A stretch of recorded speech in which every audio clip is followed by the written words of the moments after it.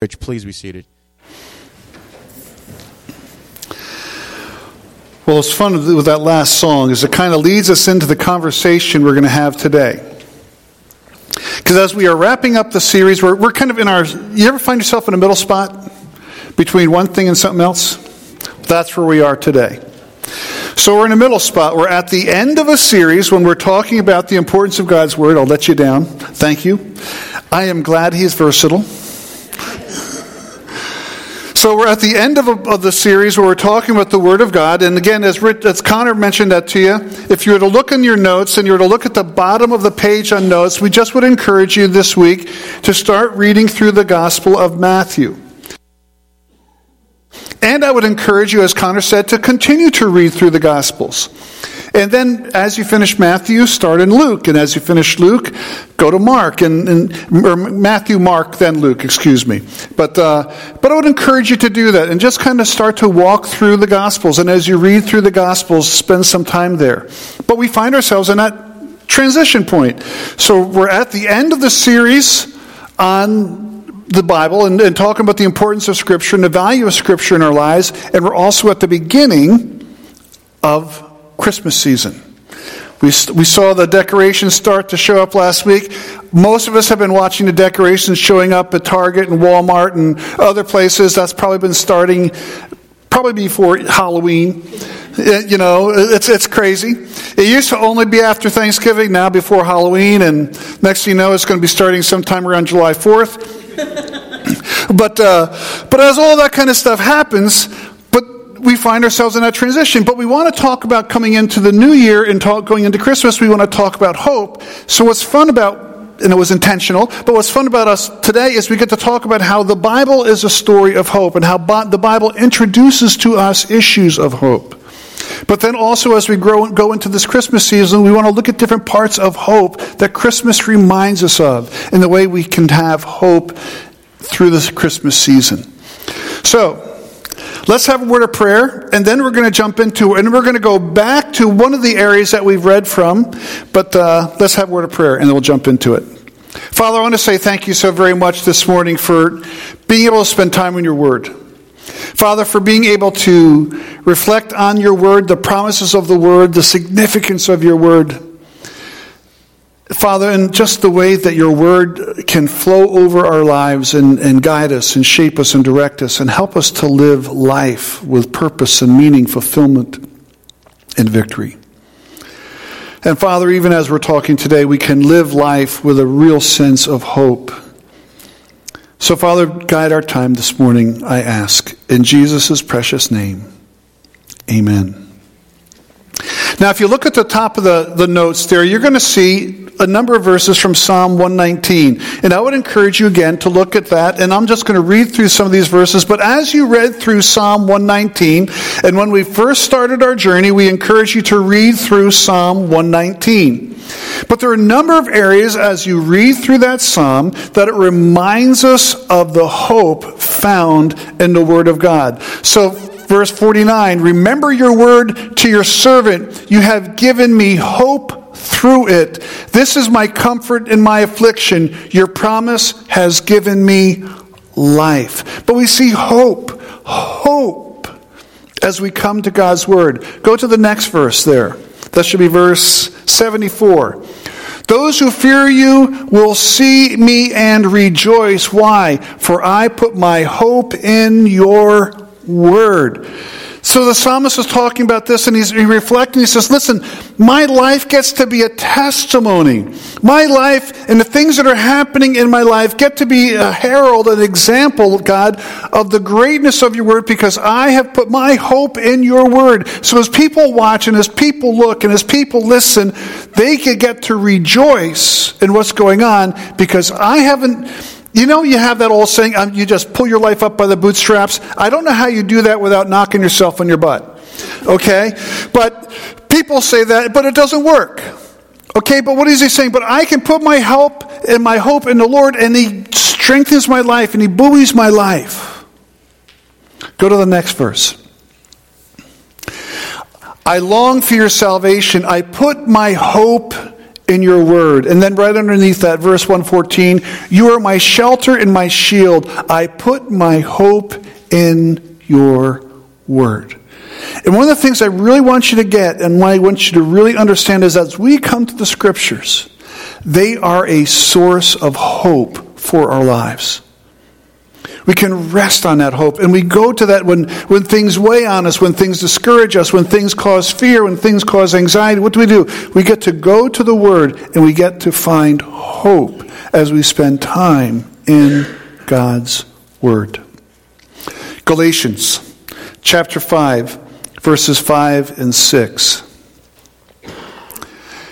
If we can thank you.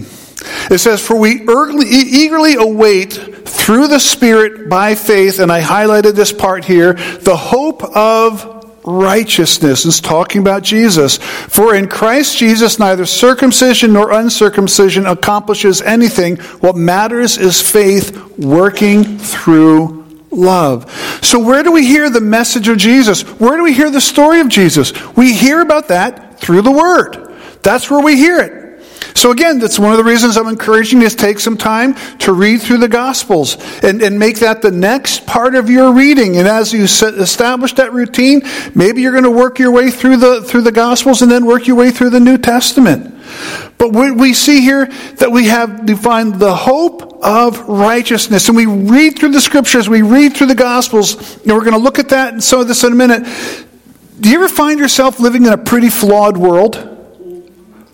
Yeah, we do. It doesn't take us long to look in the news, to look in our lives, to look in our neighborhood, to find all sorts of major flaws. And it doesn't take us long for us to realize that we are deficient and we are flawed. And when you read through Scripture, you recognize and you see in Scripture that because of our sin and because of our flawedness, we are alienated from God. And yet we come to the Scriptures, we get to read through the Scriptures, and we see that we eagerly wait through the Spirit by faith the hope of righteousness. We have the hope as we read through the Word, and we get to be exposed to the reality that we can be made clean, we can be made right, we can be presented to God as pure and spotless, not because we are wonderful, great people, but because God is awesome, and because God has given us Jesus. And where is that story, and where is that information, and where is that all revealed to us? It's revealed to us in the Word. It's given in the Word. And so again, we have hope and a place to go to find hope. Now, we've walked through Genesis, and I just want to kind of go back and revisit the process of Genesis again. Because as you look at the notes here, I say Genesis tells the story of both man's continued failure and the promise of hope from God. And all the rest of Scripture starts in the accounts that take place in Genesis. This is the starting point. So let's walk through some of this again and just hit on some of this. And I won't read about Adam and Eve, but God made Adam and Eve. We see them. We see them in chapter 2. We see them in chapter 3. And we see the whole thing of God creating and placing them in the garden. And we see this amazing thing that God has done. God has created this universe, and then He's created this unique, special place on earth just for Adam and Eve. And then they blow it. They mess up. And when you mess up, I'm assuming you know you've messed up. We all do. But when you mess up, do you sit there with aspects of hope? Saying, how do I resolve this? And hoping that you can resolve it. Hoping that things can be rectified. Hoping that things can be changed. Hoping that things can be improved. That's what's going on with Adam and Eve. Now, God intervenes and God steps in. And we find out in the next part of the conversation that God has stepped in and God identifies the pathway of restoration. And that God identified the pathway where they could be reconciled to Him through the process of sacrifice. And again, we see the beginning of the conversation, we see the beginning of the story as it lays down the structure so that we start to recognize that a sacrifice needs to be made in order for us to have our sin and our flaw issues addressed. Now that leads us ultimately to Jesus, but we see the laying down of the groundwork for us to understand. Now, pause for a second. Does anyone know anything about physics? I see a little bit like this. I know Connor took some this year. I'm seeing some fingers being pointed, and I'm getting a little bit of, I don't know if I want to say that I know stuff about physics. Okay? Now, it's kind of fun. As we're doing this, we see this voiding and pointing and all that kind of jazz. Why? How many of you went and you started physics in kindergarten? Okay, I know that's maybe a little bit too soon. You started in 7th grade, correct? You sat down with a physics teacher and they started to walk you through physics and they started to walk you through high math and all those kind of issues, correct? No? High school? Never. I'm in the never category. I never had to take it. I'm so glad I didn't. But I've listened to people who've taken it. You know what I know something? They didn't start you in physics. They start you with 1 + 1 is 2. And they start you with other simple aspects of science. And they lay foundations and they do this thing called building blocks and helping to understand here. Now that you understand here, you can go to here. And now that you understand here, you can go to here. And they do this building block process so that eventually, if you want to, you can study physics. Why? Because you've done the background work and you've done the preparatory work, so you know how all those things work, so that when you get to physics, you can now do physics. Why? Because you understand the history, you understand the underlying principles that make it work.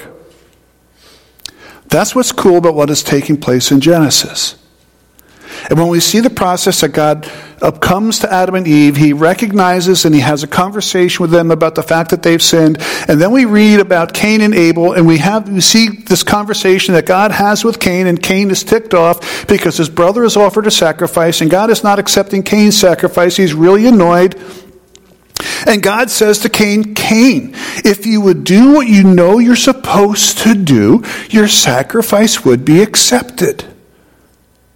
Cain understood that there was a difference between an acceptable sacrifice and an unacceptable sacrifice. That's one of the first building blocks that God is giving us that helps us to start to understand who Jesus is and what Jesus accomplished, and starting to help us understand that there needs to be a sacrifice to address the problem of sin.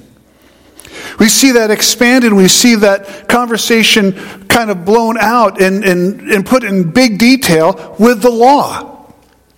Because as God then through the process, and you see this starting to show up in Exodus and Leviticus and Numbers, but as the law is now given, the whole groundwork and the whole structure of the sacrificial system is given. And it's reminding us and driving home the need for sacrifice. But also as you read Paul identifies, but that whole process didn't work because he says the law killed us. The law showed us that we couldn't be good enough. We see that whole building process going on. But I want you to see this. Hope. Look at Genesis chapter 4, verses 25 and 26. Cain kills Abel. But then we read, and Adam was intimate with his wife again, and she gave birth to a son and named him Seth. For she said, God has given me another offspring in place of Abel, since Cain killed him. There's hope. There's hope still being given. Now it's through Seth that the process and the path of promise starts to reveal itself. And again, we've talked about this, but we see through the story of creation, we see through the story of Genesis, the pathway of the promise of God being revealed. The pathway of blessing. Is there a verse 26 in there? There should be one more verse.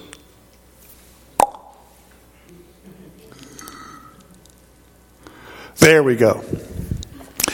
I put this together. I'm thinking to myself, I know it's there. Thank you. It says, now, a son was born to Seth also, and he named him Enosh. Now here's what's cool. At that time, people began to call on the name of the Lord. Hope. Now, do you know how many people were on the earth at this point in time? Any idea? I would suggest to you at this point in time, there's probably not many more people on the earth than are in this room. Okay? So Cain, Abel, first generation after Adam and Eve. Enosh, grandson to Adam and Eve. Now 110 years later, after Abel was born, but not very long. So very early on in the journey, what is God driving down and communicating? Very early, people said, I want to worship and I want to know God. And God revealed a pathway, and God is showing a pathway for us to walk with Him. The opportunity for hope. Hope. The story continues. So, mankind's increasingly rebellious throughout the flood. We come to around chapters 9 and 10, but we read and we come to Noah. And we come to the whole conversation through Noah. And all through this time there's a line of blessing, but all through this time there's rebellion. And God says it's time to destroy the earth because man's wickedness has just permeated the earth. But He rescues a family. But I want you, as we look at this family, to notice something. Even in the heart of that, go to Genesis chapter 9, verses 20 to 24, if you'd pull that up. It's very good, thank you. Now, Noah, as a man of the soil, began by planting a vineyard. He drank some of the wine and became drunk and uncovered himself inside his tent. Go on. Ham, the father of Canaan, saw his father naked and told his two brothers outside. Keep going. Then Shem and Japheth took a cloak and placed it over both of their shoulders, and walking backwards they covered their father's nakedness, and their faces were turned away, and they did not see their father naked. And one more verse. When Noah awoke from his drinking and learned what his youngest son had done to him, and it goes on. What I want you to see here is the reality that even when we have people that are righteous, people that were good, the problem of sin continues. The problem of flawedness continued. We then, after this, we read about what happened with the Tower of Babel and God confusing languages, and then we get to the account where God calls Abraham. Genesis chapter 2, verses 1 to 3. Would you go there? There we go. It says, the Lord said to Abraham, go from your land, your relatives, and your father's house to the land I will show you. I will make you into a great nation. I will bless you. I will make your name great, and you will be a blessing. Verse 3. And I will bless those who bless you. I will curse anyone who treats you with contempt. And all the people of the earth will be blessed through you. What do we see? We see the process and beginning of hope. The reminder of hope. God has been working the process. God is laying the foundations, and He's communicating the journey of promise. He's communicating the journey of hope. All of us, as if we rest in Jesus, hold on to Jesus, what do? We look back to this promise from God. We look back to this particular moment in history, and we see the promise of the blessing of God, and we see our current presence of a relationship with Jesus connected to the promise that God would bring blessing to us through Abraham. Through Abraham, ultimately Jesus comes. What I want you to see is we see the foundations, despite all the chaos, despite the problem, despite the confusion. And this is one of the things I really appreciate about what God does in the book of Genesis, and that what God does all through Scripture. We see individuals, and he presents to us key factors from history, but He doesn't make them all shiny, and He doesn't make them all clean, and He doesn't clean up their story and make it look like it's pure and just wonderful. He tells their story, he records their story, but he also, as he does this, he does not skip over the parts where you go, whoa, that is terrible. How could he do that? That's ugly. He doesn't skip over those things. He doesn't bypass those things. Why?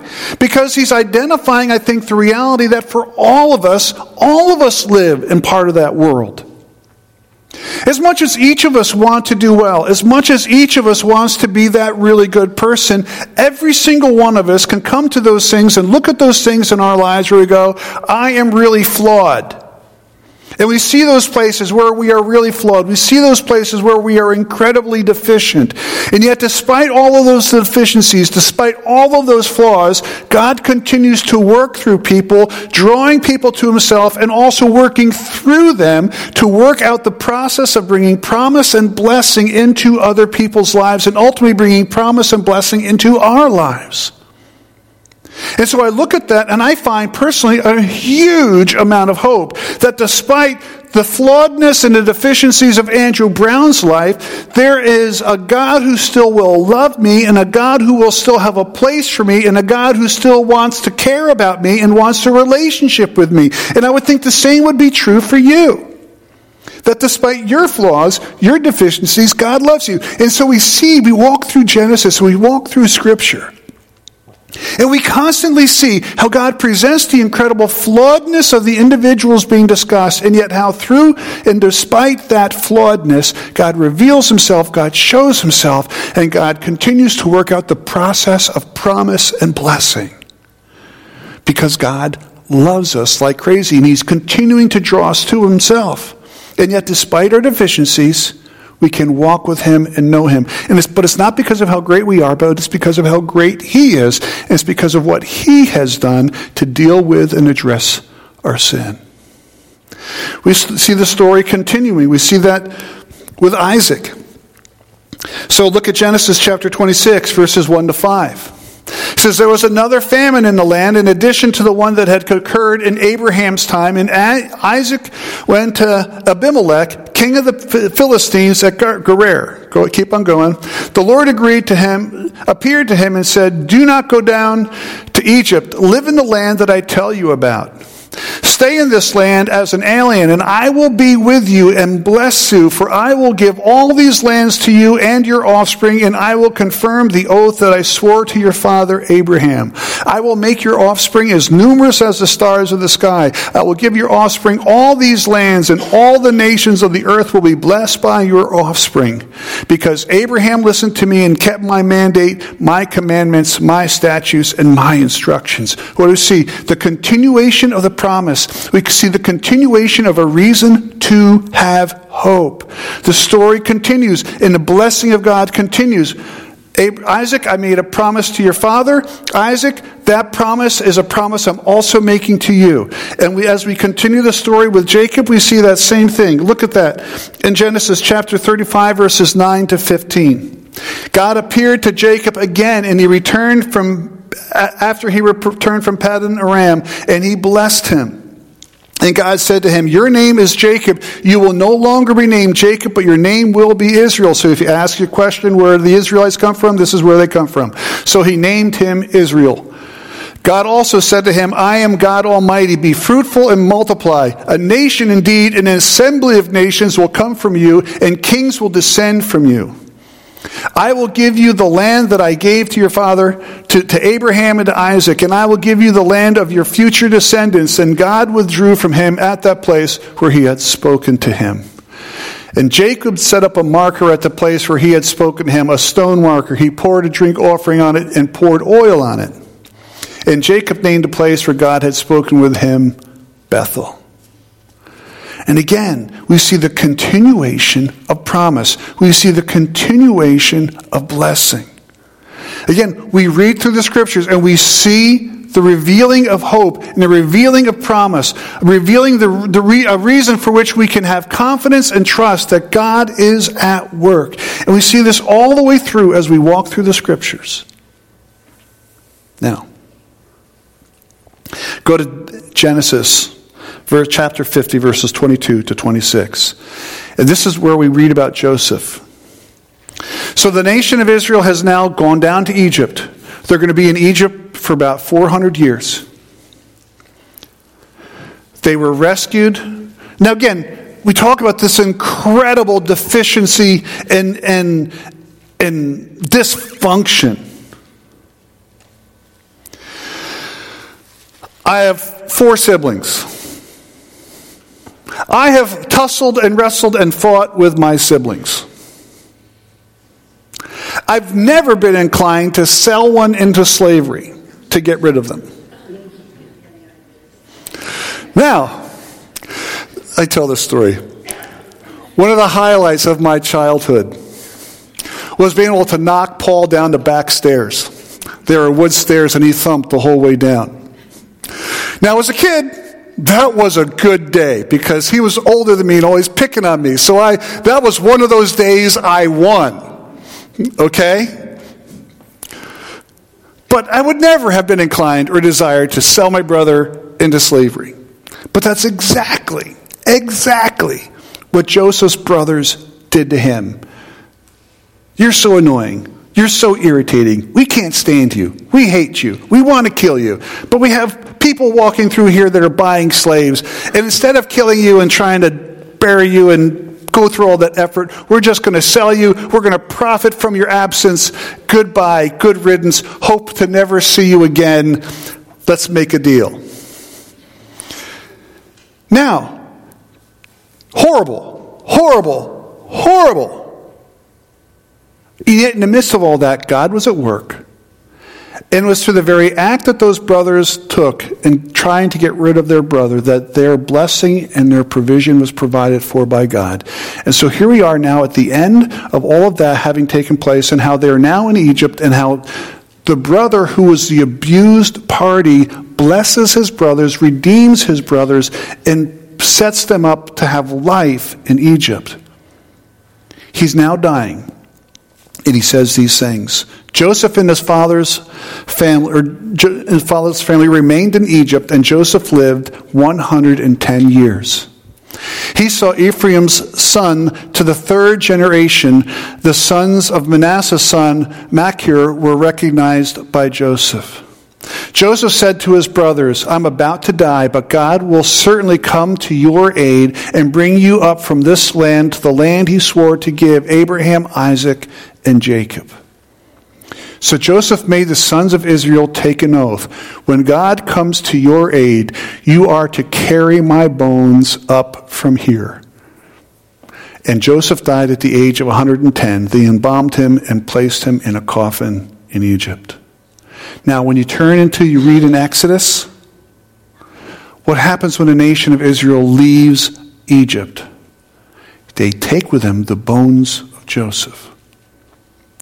But why did Joseph say, take my bones? And because I don't want to stay here. This is not where I want. This is where we are, and I guess this is where you're going to temporarily inter my remains. But I don't want my remains to stay here. I want to go to the promised land, the land that has been promised to all of our family. That's where I want my body to be interred. That's where I want my bones interred.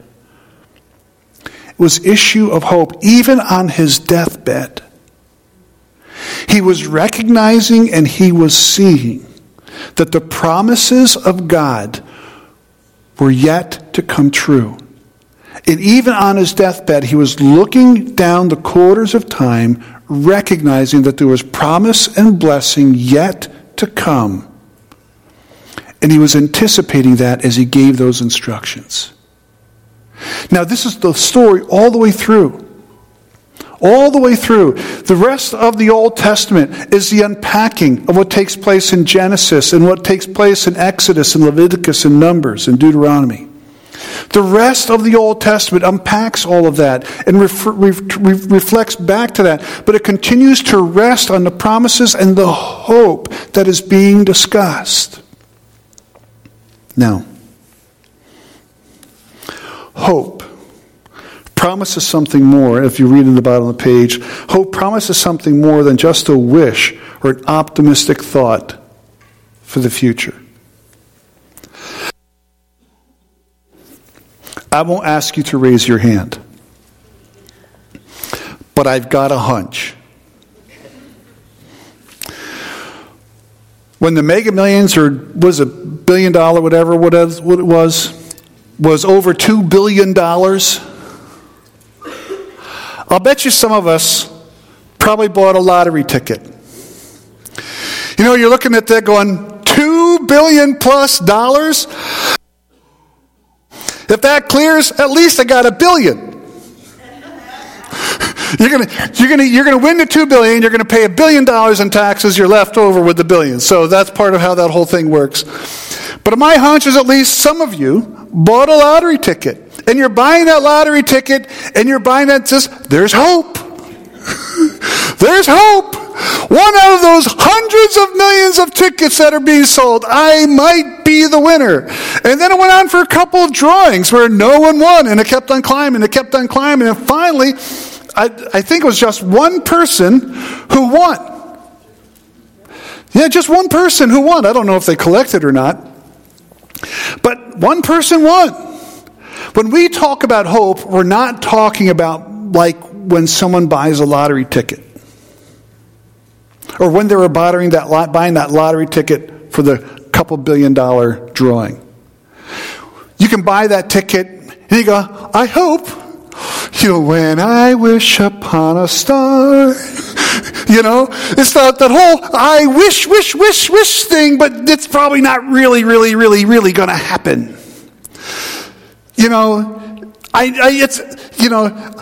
As people say, you got to play to have an opportunity, but it's not going to happen.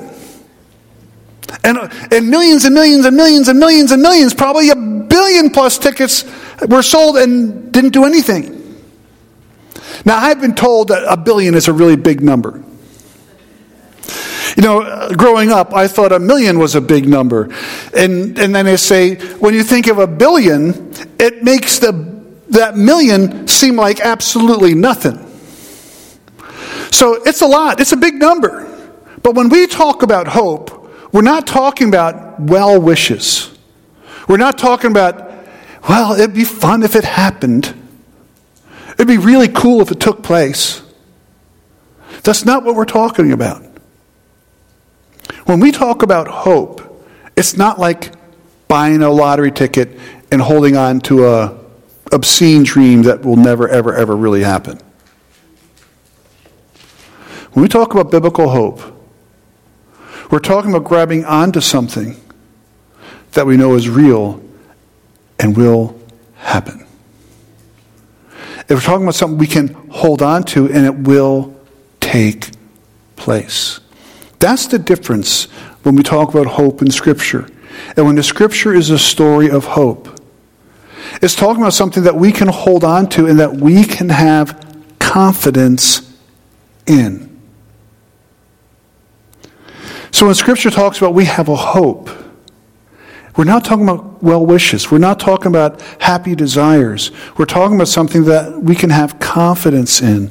So look at 1 Peter chapter 1, verses 3 through 5.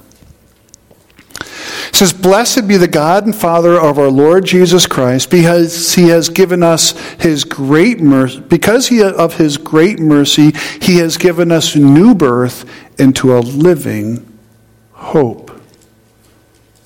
Not well wishes. Not something that's aspirational.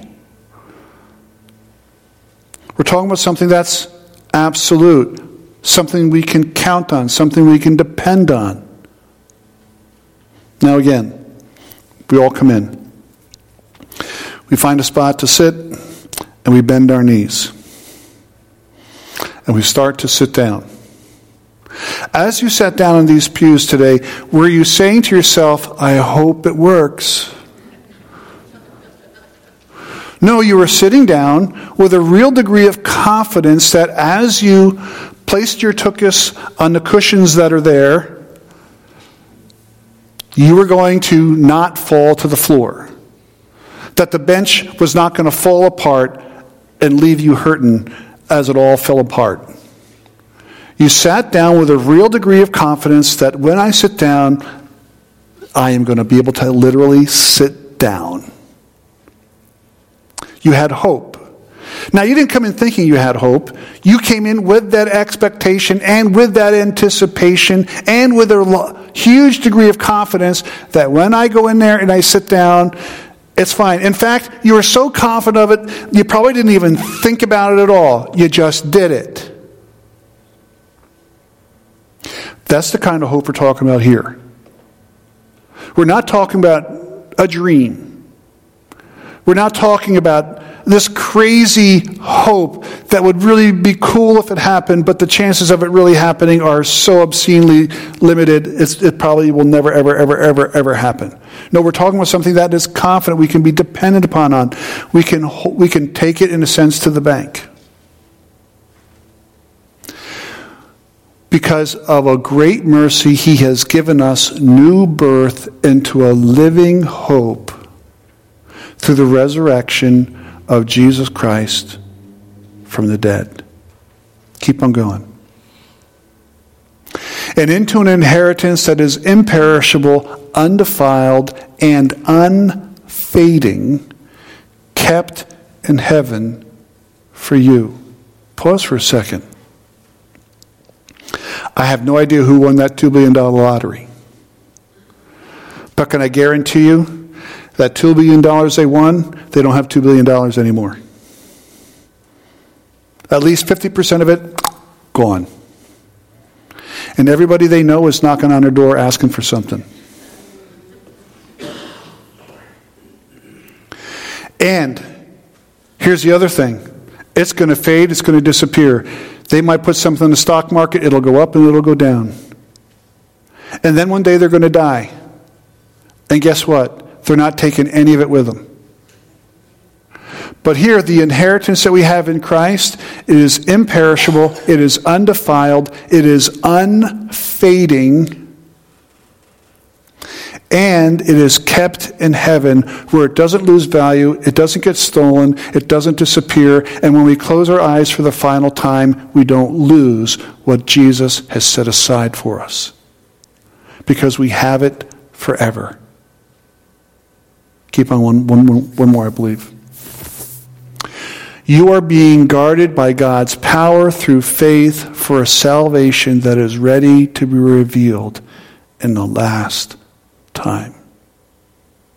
See, this is the hope that we have as followers of Jesus. This is the hope. When we sit and we walk through and we look at the scriptures, this is the hope that the Bible is talking about. This is the hope that the Bible continues to reveal. And so when we sit down and we read through scripture, we read through the account, we read through history, and we are reminded of the fact that you and I, that we can have hope. Despite all the deficiencies, despite all the flaws, despite all the chaos, despite all of people's problems, our problems, and all the problems that we read about in people's lives, despite all of that ugliness and dysfunction, there is hope because God is at work. God is working beyond, above and beyond all of that stuff to bring to us the promise of Jesus. And when we come to faith in Jesus, it is given to us and we have it forever. It doesn't disappear. Hope. I want to encourage you to rest in the hope of God. And I want you to recognize that as you read through the scriptures, we get to read through God communicating to us and God showing us again and again and again that we can have hope. I got to be honest with you. I look at life. I like life. I enjoy my life. There's many, many things about which I am happy in life. But if it weren't for the promise of Scripture, for me, life would be super, super empty and super unfulfilling. Because if all of life was living, breathing, enduring my 60, 70, 80 plus years, and then closing my eyes at some time and it's all done. For me, that would be the epitome of futility. And I would look at all that and I would say it would be absolutely pointless.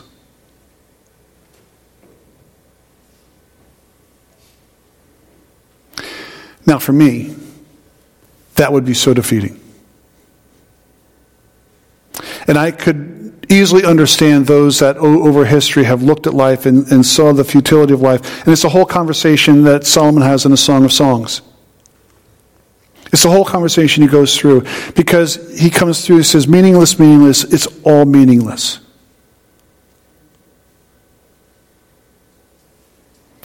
Think about all the great things that someone's going to do, or all the great things that people have done in the past. And someone at some point in time is going to come and they're going to reverse those things and change those things and alter those things. Nothing lasts except for Jesus and except for the promises of God. Caesar felt he was amazing. He altered the world and he established, helped to bring Rome to prominence, and it was in a place of prominence for about 700 years. But it degraded and it got run over by barbarians. It got destroyed. And on top of that, Caesar isn't laying in his grave looking back in a mirror, looking at everything that's happened. He has no clue. Why? Because he ceased to be, if we listen to what the world has to say. Meaningless. Pointless. If that was life, and that's all that life offered, incredibly defeating. But when you read through Scripture, you realize that there is more to life than that. There's a purpose for life that goes beyond what takes place from what I see, from what I can touch, from what I can feel.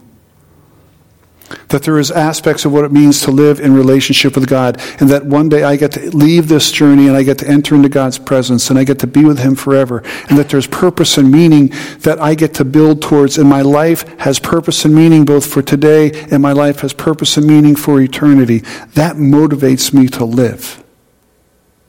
And where do I hear that? And where do I find out about all that? I find out about that in the Word of God. I find about that reason for hope as I listen to the Word. There is a reason to wake up today. There's a reason to engage in life today. There's a reason to walk with God today. There's a reason to have conversation with people today. There's a reason. We see all of that, and we hear all of that, and we're shown all of that as we take time to read and to dig into God's Word. That He shows us purpose that takes us into eternity and through eternity. That's motivation. That's hope. That is hope. And so I would encourage you, take time, spend time in God's Word. Listen to the promises. Listen to the things He tells you. Now we're going to talk about God's Word, and we're going to talk about other aspects of hope over the next couple of weeks. Now it's hard to believe. 3 Sundays from today is Christmas Day. Can you believe that? 21 days. It's Christmas Day. Poof, right now. But in the midst of that, there was reasons for hope. We're going to look at some of those things because God just gives us incredible reasons for hope as we walk and listen to His Word. And we're going to have fun walking through that. Now this morning, we get to partake of communion. And as we think of the overarching and the big story of Scripture, this is the big story of Scripture. Now, if you don't have a communion, one of these things to do communion, just wave your hand. Vicki will help you guys. We got right here. And I have one more here. I'll hand to Connor and he can give it to you if you're up front. So, but this represents the big story of hope. This represents